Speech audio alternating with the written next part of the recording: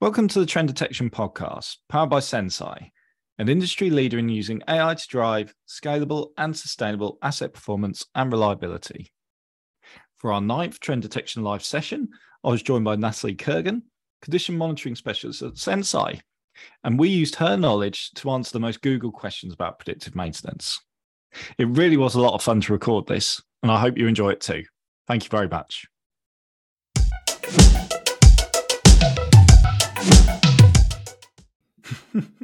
Just in time. Hello, so welcome everyone to Trend Detection Live. It's great to have you here this afternoon or this morning, wherever you are in the world.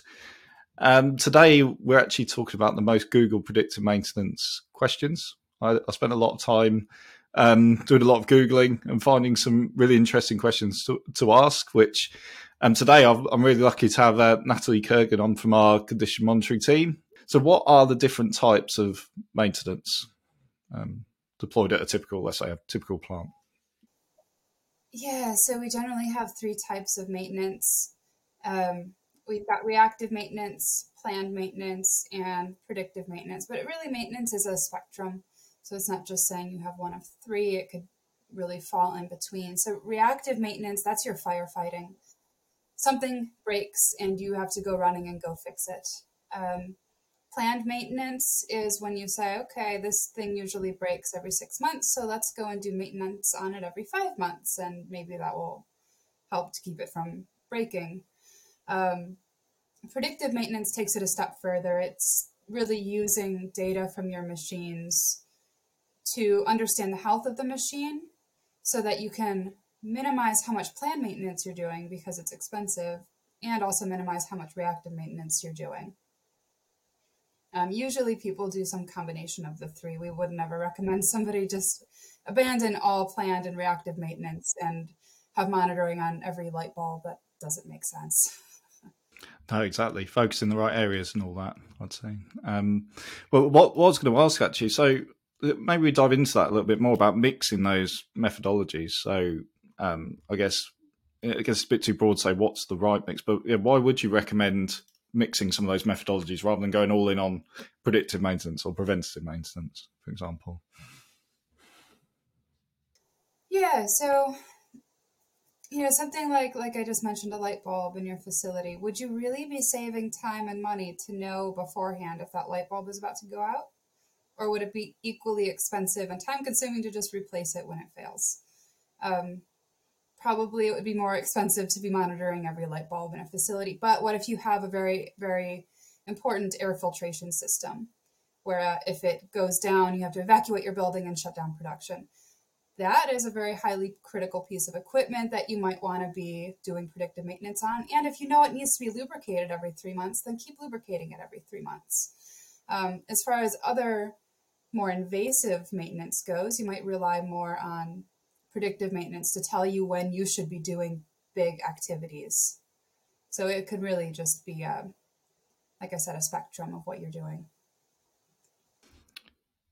Yeah, and I was just losing my train of thought there for a second. But so with predictive maintenance, is it just a case of focusing on those critical machines, or is it recommended to sort of focus on a broader set of machines? It doesn't necessarily have to be the most critical, or it's just get an understanding of that. Yeah, so it's certainly a journey to get towards predictive maintenance. And, I would definitely recommend starting with the most critical pieces of equipment, the pieces that if they fail, you're looking at a lot of downtime, or maybe you're putting a ton of money into planned maintenance on these critical machines that you want to try and minimize. So when we start with a new client, we often look at the different machine groups and we say, okay, which ones are the most critical? Let's start with those, and then we'll work our way down the list. Pretty much we want to focus on anything that can cause a hard stop. No, exactly as well. So maybe we could dive into that a bit more as well. So how we haven't made it past the first question, but I just keep thinking of new new questions to ask. So I'll stop after this one maybe and move on to the next one. But as what are the sort of criteria is there for selecting the right assets? Let's say, like you said, to start with, there's got to be a starting point with predictive maintenance. Yeah, so starting points, usually clients come to us with already they have assets in mind. These people, they know their machines. We don't. We're just facilitating this process to help them monitor their machines. So we will we have some templates and workshops that we do to sort of categorize them in terms of criticality and how important each one is and what the cost is associated with each type of asset. But then really to get started, it's a little bit of work to get onboarded with Senseye. So we like to start with an asset that isn't too complex, that is very critical, um, and that there's a lot of. That way, the very first thing you have in the app can already be creating success while we work on the more complex assets. That sounds like a sensible approach to me. So to move on to our second question, which is sort of changing gears slightly, I guess. So, why do you need predictive maintenance in the first place? I guess Plant's been running for years without. Although I found out recently that predictive maintenance has been going on for many, many years, probably before the sort of technology aspect took over. But why do we need predictive maintenance? Or when you're talking to say new customers, or prospects, let's say, what's their why do they need it? Why are they coming to us? Yeah, so some of them come to us because they're frustrated with how high their costs are for planned maintenance. And they think they're just really over maintaining machines. Others come to us because they want to gain more understanding of their machines. They don't know what the data looks like when an asset's failing, and they want to know what that looks like so they can prevent it. Um, so those are, I think, two of the biggest reasons why people would come and want to implement predictive maintenance. It actually started in the 60s, airlines, aircraft. Yeah,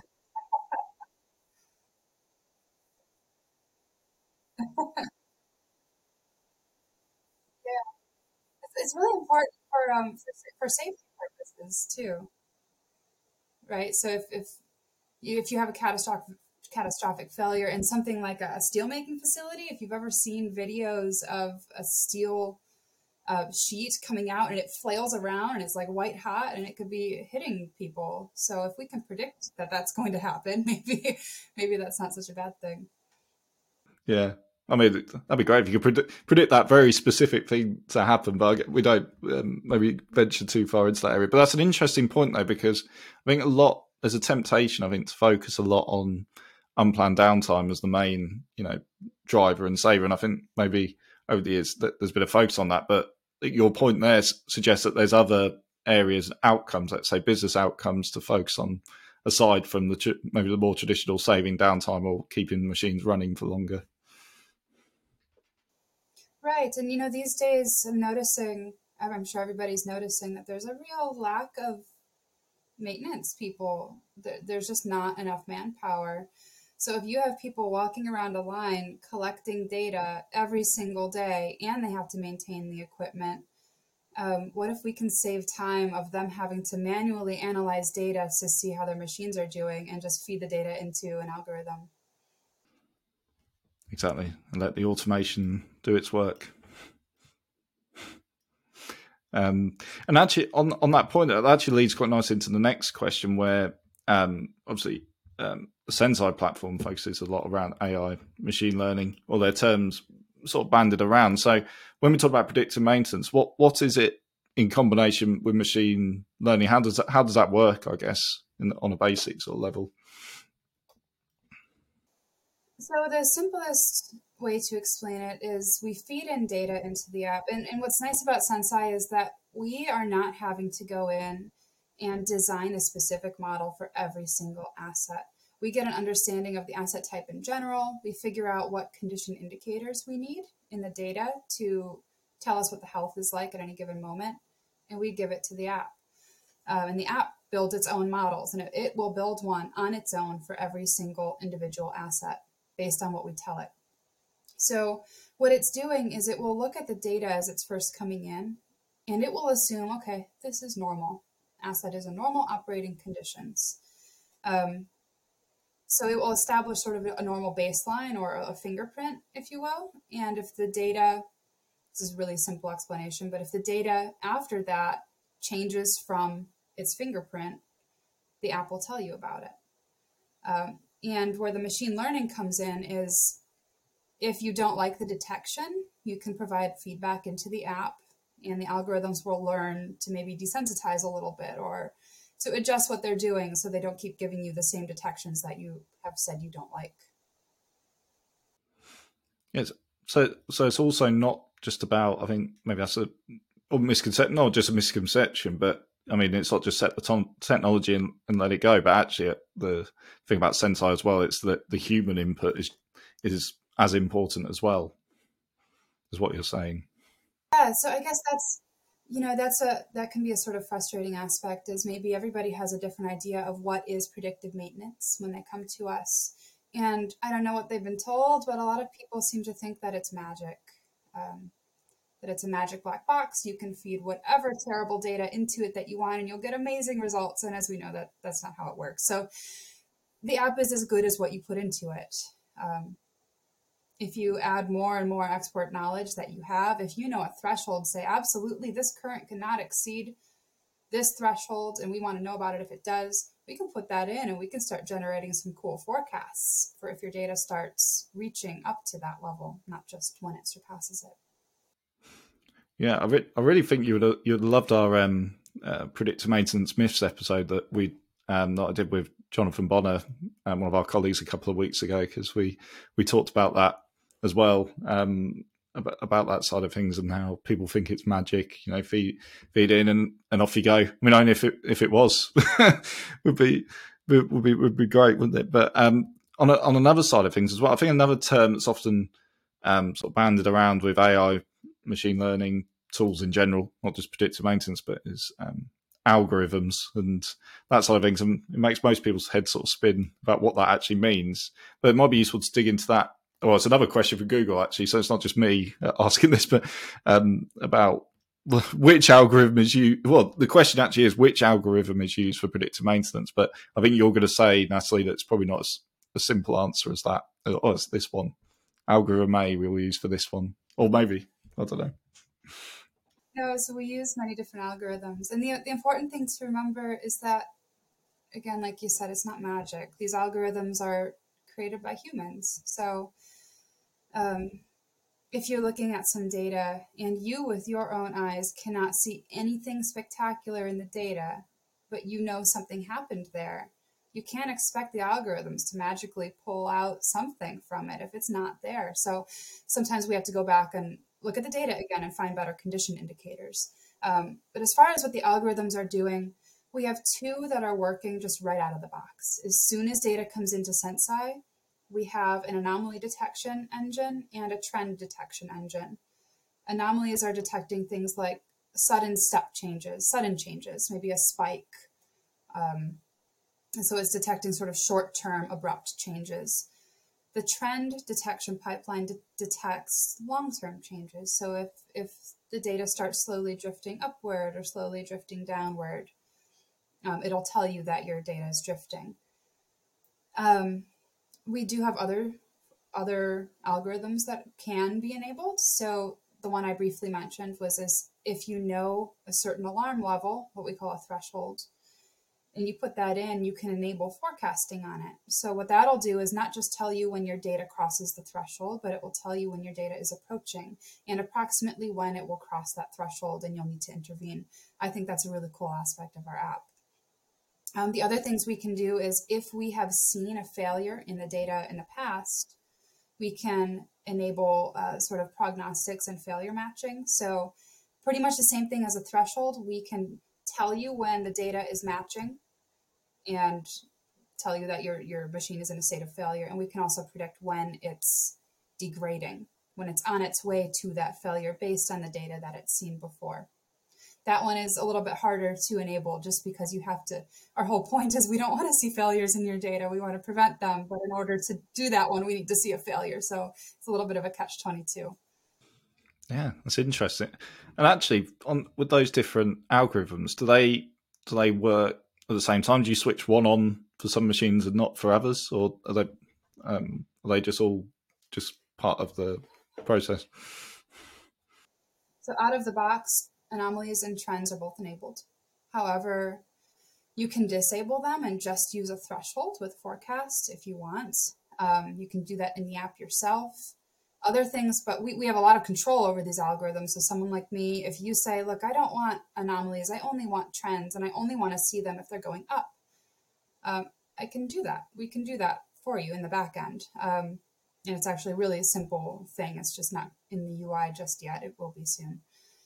We can also put even tighter constraints and say, I only want to know about an anomaly if it changes above baseline by more than 20%. Yeah, we can do that.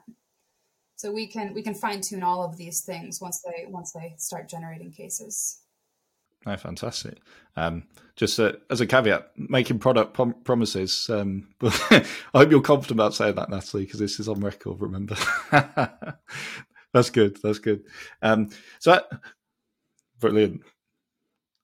It's good. Dan will be fine with that. It's all good. Now, what I wanted to bring at this point, we've actually got a question coming from Terry. Thank you, Terry, for your question. It's quite a long question, so I'll just read it all out now. So, at my plant, we have a lot of critical disparate plant. Holding spare parts for every critical system would be impossible.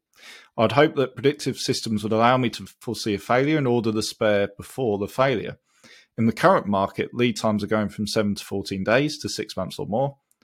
Are your customers or prospective customers now stating that predictive maintenance doesn't help reduce your spare parts inventory?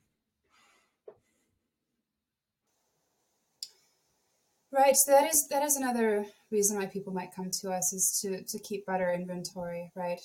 So with that forecasting that I mentioned, that goes 28 days out, and keep in mind data is imperfect. So as the further away you get from now, it might get a little more uncertain, but it should give you an idea. Okay, we need to replace this thing within the next 28 days, and so you should be able to monitor for that. And a lot of these failures, they don't take place instantaneously. I would not suggest you monitor for instantaneous failures with predictive maintenance, because can you predict an instantaneous failure all the time? I'm not too sure. However, if you start seeing a lot more cases being raised on assets, even from things like the anomalies and the trends, that might be an indicator to you, based on your understanding of your machine, that your machine might be in an early state of failure. So you can go investigate it and see what might be degrading. Yeah, no, absolutely. And just at this point, I don't want to. Oh. Yeah, in short. No, that's okay.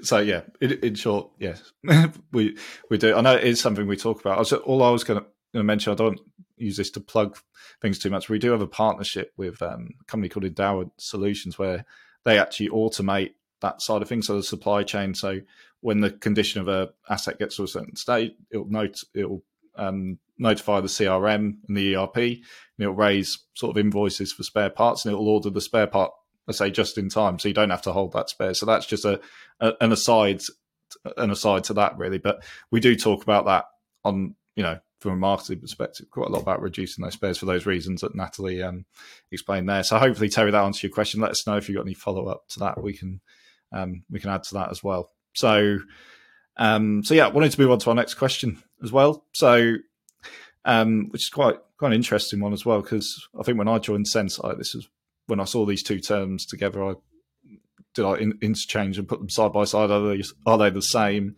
But what is the difference between condition monitoring and predictive maintenance in your eyes? Or the main differences? So it's just one step up.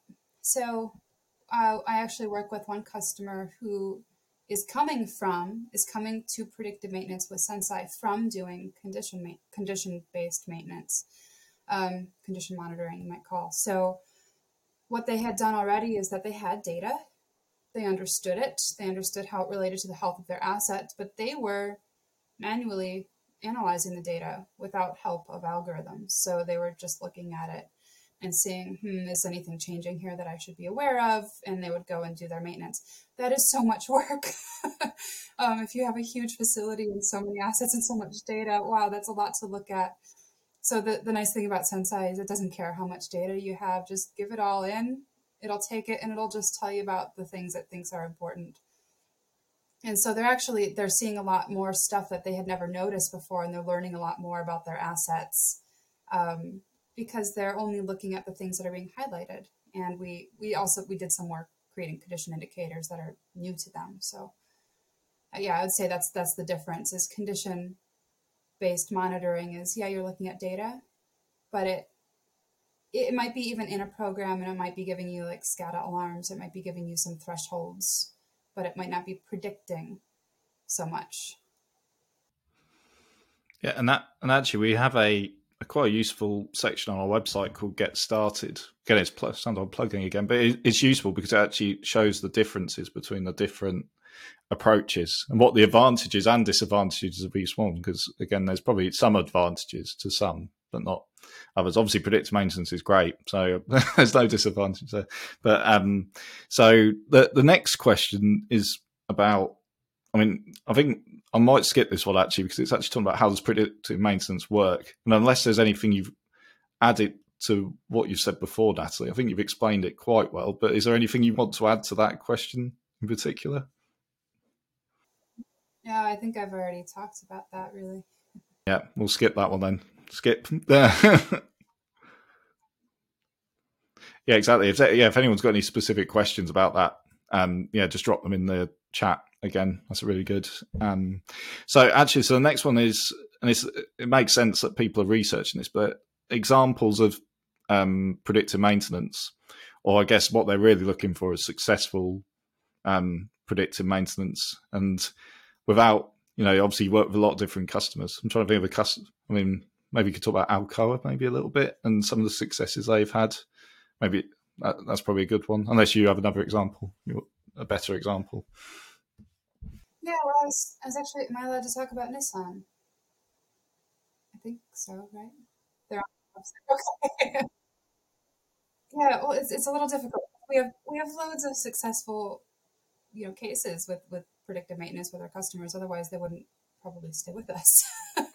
So Nissan started with us early on, and from what I understand, they have many different sites, but some of their sites, our predictive maintenance is the core of their maintenance strategy. They don't go and perform maintenance on certain things unless Sensei tells them to go do it. So how they've gotten to this point is by being very engaged with the app, providing lots of feedback. And like I said, the app is as good as what you put in. So they've put in a lot and they've gotten out a lot. So I don't have the numbers in front of me now, I'm sure you do, of how much money they've saved and the downtime avoided. But it's massive. And so they've done a fantastic job with that. Yeah, I mean, because I've memorized the case study, and for moments like this, I mean, no, the figures are quite staggering. I guess that's why Natalie's chosen to highlight it, really, because I mean, there's figures which so there's figures they've saved millions of unplanned downtime. And that's a general figure, but that figure's just continuously rising. We see that, but also, I mean, they saw return on investment very quickly as well within 3 months, which I'm just looking to see if that's actually a question. But yeah, I guess it was a question for me, or maybe for the benefit of the audience. But how long do you have to wait realistically to see a return on investment? And it can be a tricky answer because there's loads of variables, of course. But what does start time mean? I would say start time is when you have data coming in, good data coming in. Typically, once data is coming in and it's quality data, we can see ROI within 3 months. But it depends if you baby your assets or if your assets just don't fail. Then in that case, you might be looking for something else. We might be insurance to make sure that all of your equipment is running properly. People use us for all different sorts of KPIs. But yeah, I'd say 3 months is a reasonable number. That's good. With certain caveats, which I think's fair enough as well. I mean, one way I've heard Sensei described internally, internally a few times, is actually as a decision support tool as well. I mean, I guess that feeds back into that we're not magic, because actually we're just sort of pointing you, saying you might want to look at this, but we're not. Yeah. So, I mean, would you agree with that assessment, Natalie? Yeah, I would say so. And it is improving all the time. So we do have ability to do diagnostic sort of messaging, which the user themselves can put in and say, I know that if we reach this level in the threshold, I know that this particular bearing is failing in this motor. So they can put that message in so that when a case is raised on that particular information, it tells you exactly, hey, go check this bearing in this motor because it might be failing. Yeah, so we are improving that sort of messaging all the time, and it can be a really useful tool. No, fantastic. And I know we've talked about about return on investment and how long that takes, but how do you actually get started with predictive maintenance? And again, it's a general question. It depends, I guess, what sort of stage or maturity maybe you're at. But I mean, I guess we could look at two scenarios here. So a company that maybe isn't collecting any data whatsoever, and one which has an abundance of data, and is often when I speak to people at events at events, and they say to me, "Oh, we've got all this data from all these different sources, but actually we don't really know what to do with it." So I guess they've been told to collect this data because it's important for their assets. But now it's like now what? So in those two scenarios, I guess how would you recommend they get sort of started? We have seen a lot of both of those scenarios. So I will say that our general requirement first is that we need data.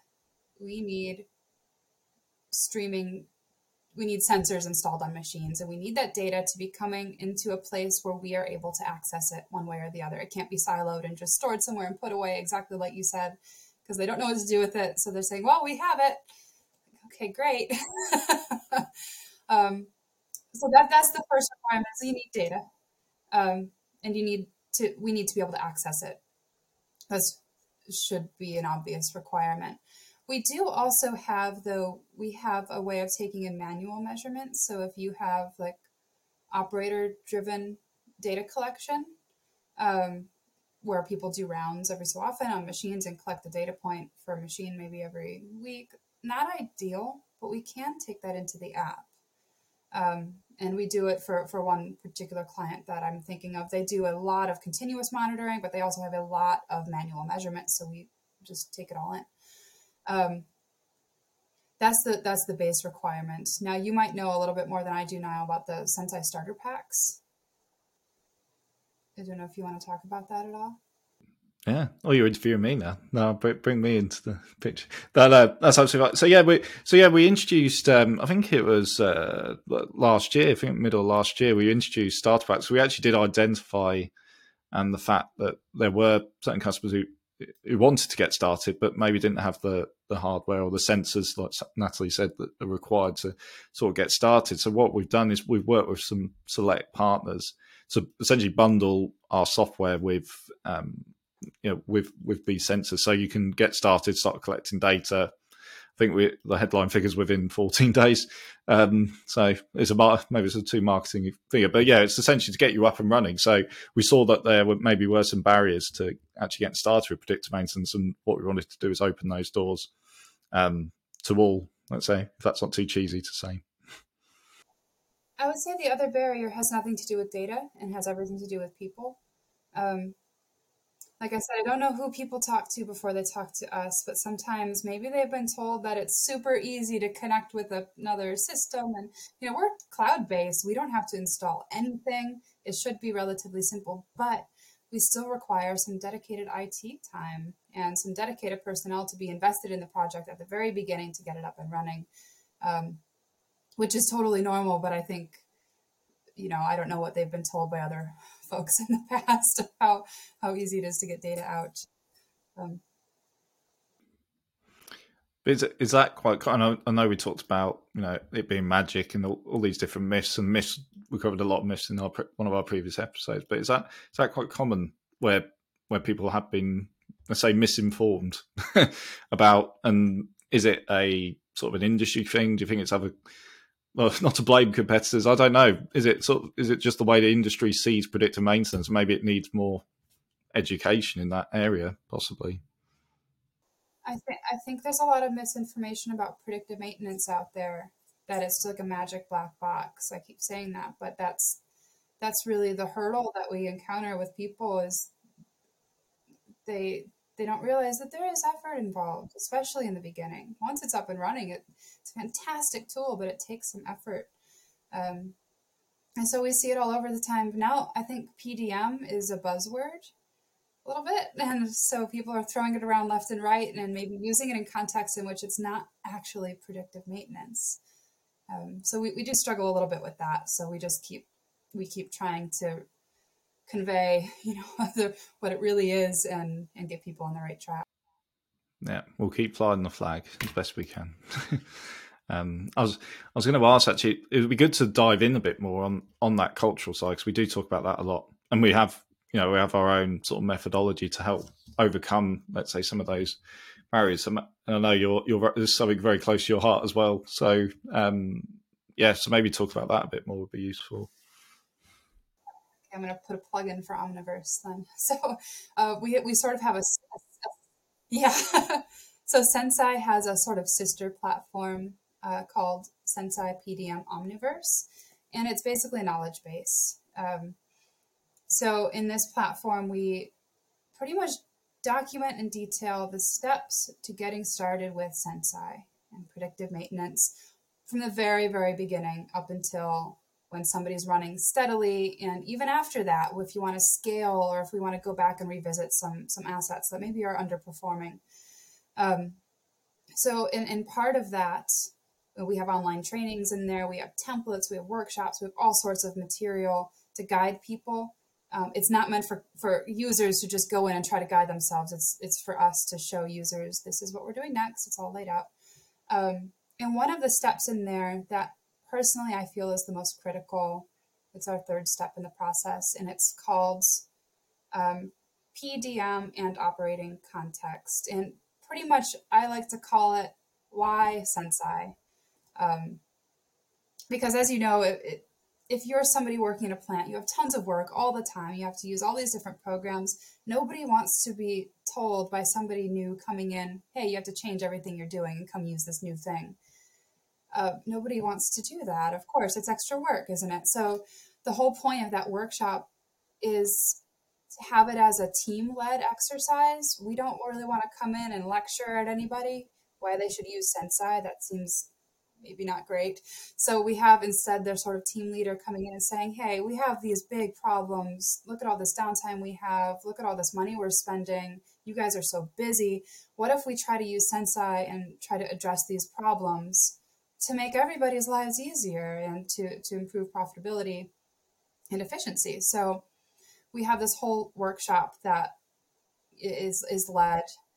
It takes 1 or 2 sessions. We like to do it in person if we can. COVID has kind of put a wrench in that.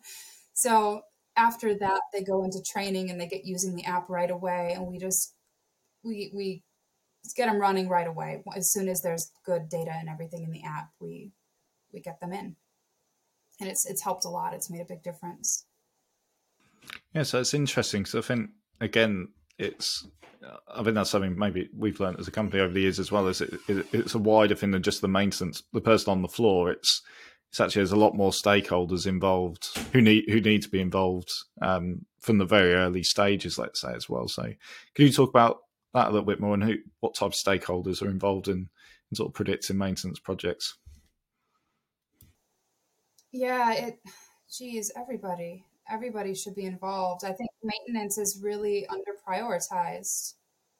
They're always, maintenance workers are always the ones that are blamed whenever anything goes wrong, but how often are they really provided the resources that they need and really, commended? And they're often understaffed, right?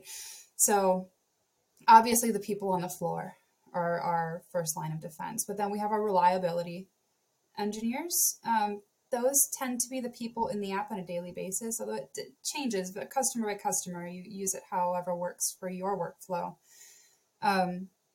So just, I guess, to answer your question, in a general workflow, day to day, we have somebody going in and using the app to see what new cases are brought up. somebody that might be the same person, they'll go in and investigate the case to see if it's really a legitimate case that's a failure that is happening right now, or if it's something that looks like it's degrading but it's not failing yet, or if it's something that we need to go back and revisit the data because it's maybe not a good case. They will then pass on to the maintenance folks, hey, can you go and look at this machine and see what it looks like? They'll come back, right? So they're working together. And then you have your higher level people who might be your plant managers, who might be going in and looking at more of our statistics page rather than the day-to-day. So the app has all these statistics listed saying, here's how many cases are open, here's the average ratings, here's your, here's how much downtime you've avoided, here are your other KPIs. Whatever you want to put in that's a KPI, we can put in.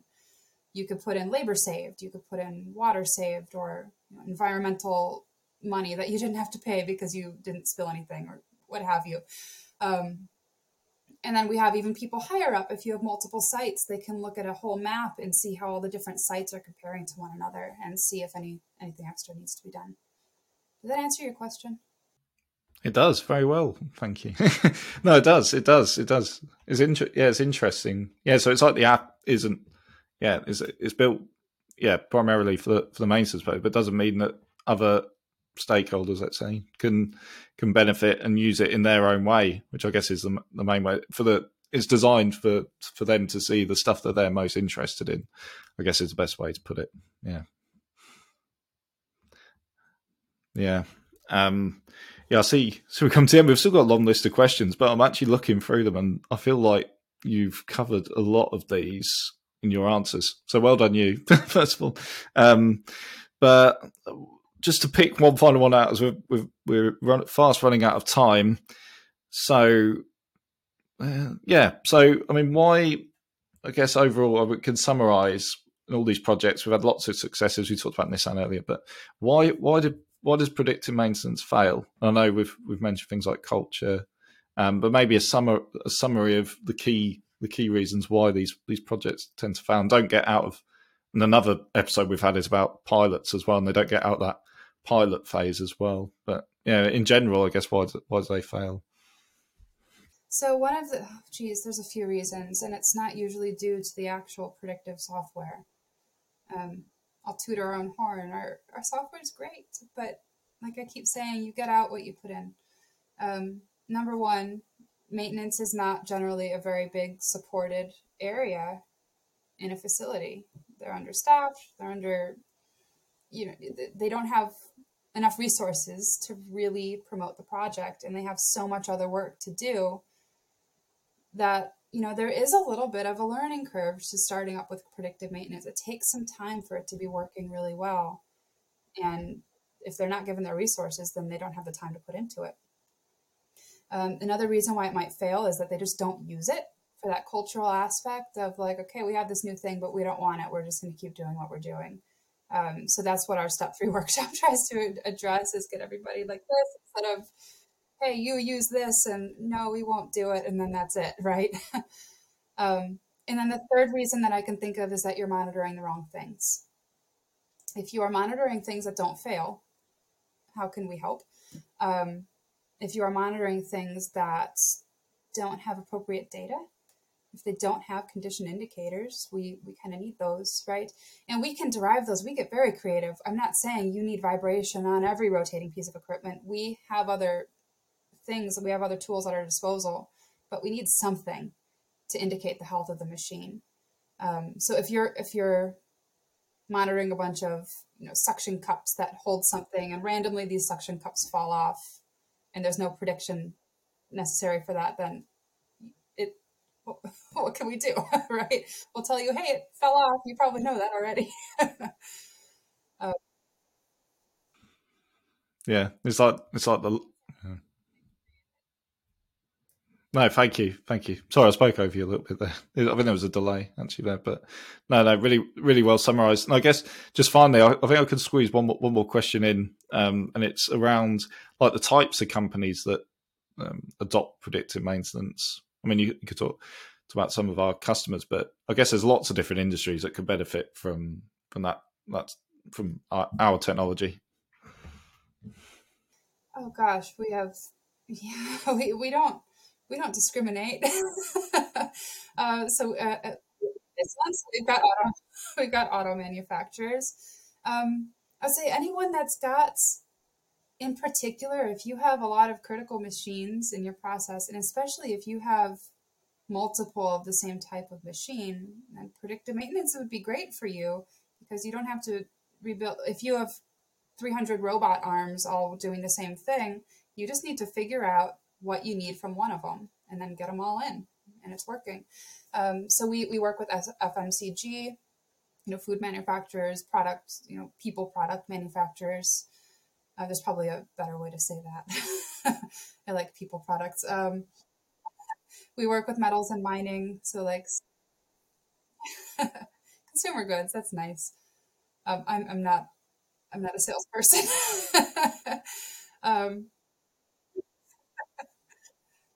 Right. So we've got metals and mining. So I work mostly with just as it happens to be. I work with more sort of steel manufacturers and an aluminum manufacturer. Because they've got these long lines that are really critical where if any one machine in that line goes down, the whole thing goes down.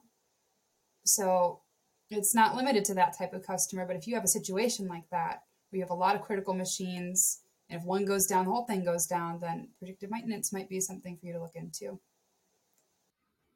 Fantastic. And there we are. We've come to the end.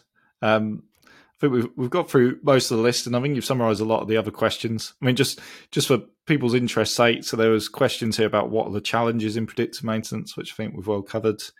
What is required for predictive maintenance, again, well covered.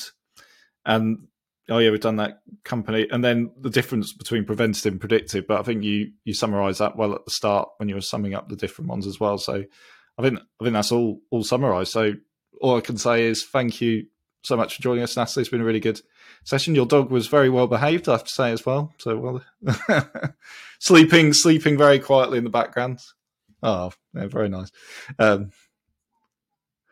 Exactly. I think I need to sleep now. It's very hot in this room, but no, thank you so much, Natalie. It's been a really great session. I hope everyone listening has got something out of it as well and has learned a lot. And we'll see you next time. So yeah, thank you very much.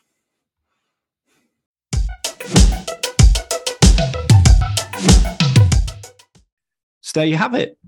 The answers to the most Googled questions about predictive maintenance. If you have any other questions about PDM, please don't hesitate to contact us by emailing marketing@senseye.io. We're hosting a live session every 2 weeks. So if you're interested in joining the next one, please sign up to our email newsletter to be notified about exact dates, timings, and topics. This will be in the show notes, so you'll have the link there. Please subscribe via your favourite podcast provider if you'd like to be notified about future episodes. And it would mean a lot if you could let us know your feedback by leaving us a review. You can find out more about how Senseye can reduce unplanned downtime and contribute towards improved sustainability within your manufacturing plants by visiting senseye.io. Thanks a lot for listening.